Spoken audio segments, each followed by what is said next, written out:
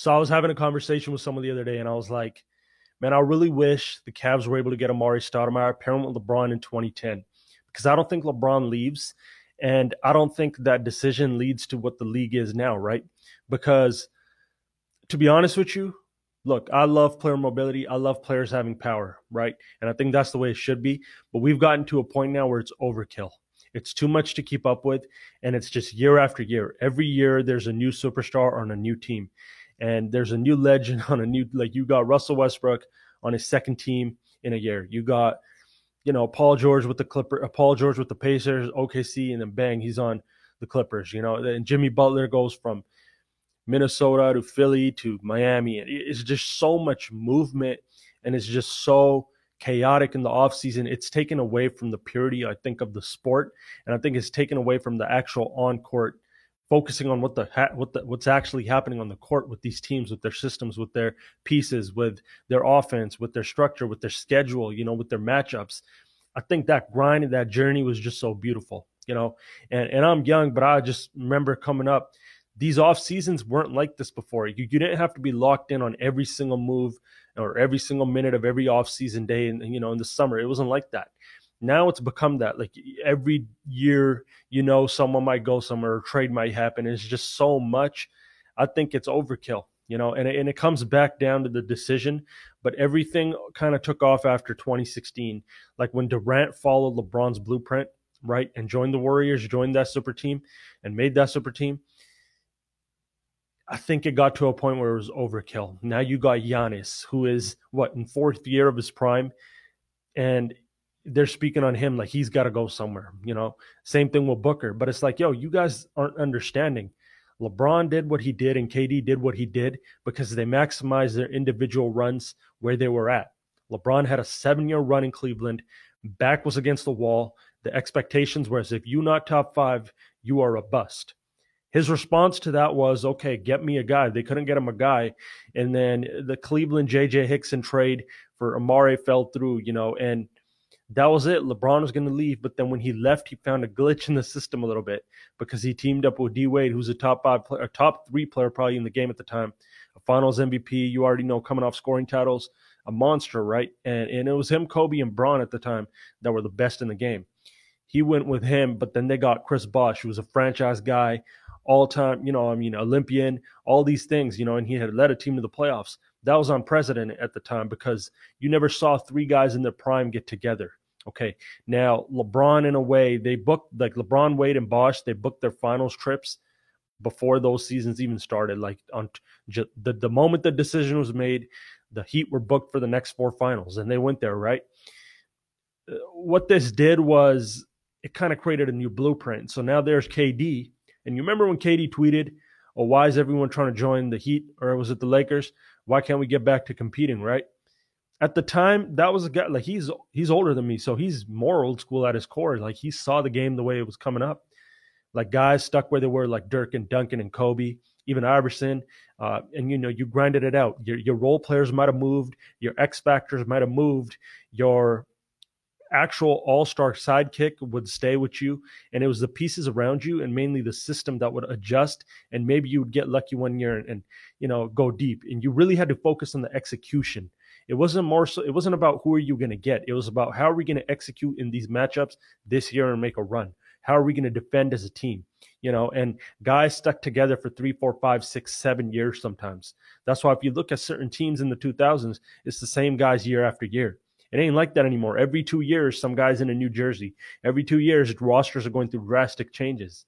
But then Durant is sitting there, and I think the light bulb must have went off. Like, yo, if I go this route, I'm gonna get left behind, and I might end up like an AI. I might end up like in KG. I might end up like a T-Mac or a Vince, And LeBron had these same thoughts in 2010, right? Like these guys had this pressure on them. They maximized what they did as individuals. And I think then from there, it was like, yo, KD had to make a decision. My rival created a new blueprint. He played chess. Now, do I play checkers? No, I got to follow that. Like LeBron kind of led the way for the new generation, being the top guy, being the best in the game at the time.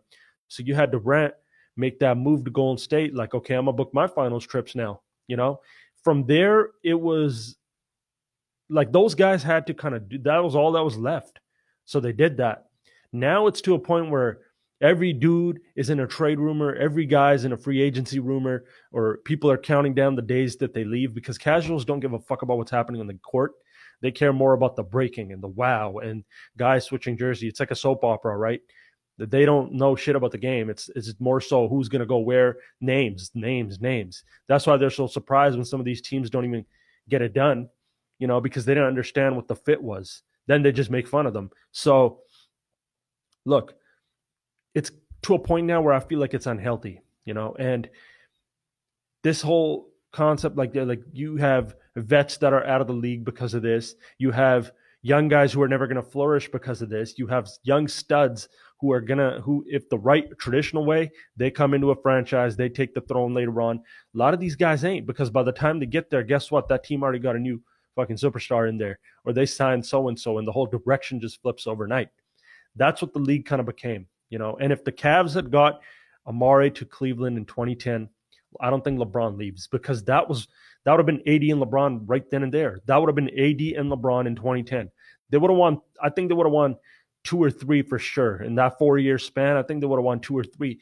Seeing who LeBron was at that time and Amar'e was at that time, they would have got 2 or 3. But then what that would have done is it would have kept the traditional route. You stay where you at. Your team comes to you. Like Damian Lillard, I respect the fuck out of him for this, right? Like he has never had that type of situation where it was instant success, right?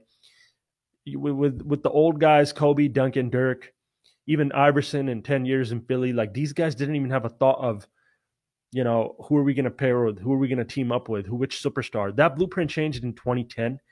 Durant had to follow that blueprint if he really wanted to win chips, because one guy that didn't follow that blueprint, that could have followed that blueprint and probably should have followed that blueprint, was Carmelo.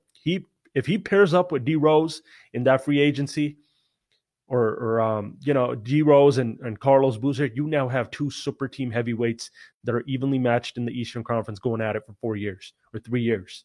But nah, he was loyal. He stayed the traditional route. Him being old school too. I'm gonna stick it out in New York. I'm gonna have J.R. Smith, Tyson Chandler, Novak, and these guys. Amar'e's here, and that's enough. It was not let's just outsource every opponent with three superstars, 3 all-stars, right? But it cost Melo in a way, because he missed out on that championship opportunity in his prime because he didn't make that adjustment. So now Durant had to look at all this, make that adjustment, and now from there it was established. This is the way to compete for chips. These old traditional ways, the Spurs, you see them phase out. There's a reason they didn't take that route, and they kind of phased out. I think the league's kind of getting back to that, but still it's too much movement. I like the 2-star league better, but there's still too much movement. There is still too much going on. And it's the thing is, man, you got to do it because it's the blueprint. If you don't follow it, you're fucked, right? So I really hope this next generation, the Jamal Murrays, the Trae Youngs, and all these young guys coming up, the Jason Tatums, they stay where they're at. I think they should take pride in staying where they're at. I think the message really is championships ain't the end all be all. The media made it about that for LeBron and in a way for Durant, but those 2 guys really maximized everything. They stuck the traditional route as long as they could. Then they departed. So I don't want to hear these young guys in rumors. I don't want to come out here every week and be a GM on my podcast and do these fantasy moves. I want to speak on the actual specifics of the game and analyze what's going to go down on the court. This who's going where shit, it got really casual. It got really annoying. It got overkill.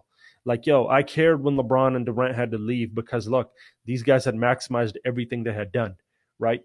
But it's to a point now where, like, not everyone is like that, and not everyone needs a championship. So I just want to see that traditional route come back, and I think there's more of a beauty in that. I think there's more of a journey in that is more fruitful for the guys that are involved, but also for the fans. Like when Dirk won, it was beautiful. Look at that, right? Like he did not leave. He did not be in a trade rumor. He wasn't in no free agency rumors, all that. He stuck it out. And hey, when the opportunity came in 2011 near the end of his prime, he capitalized.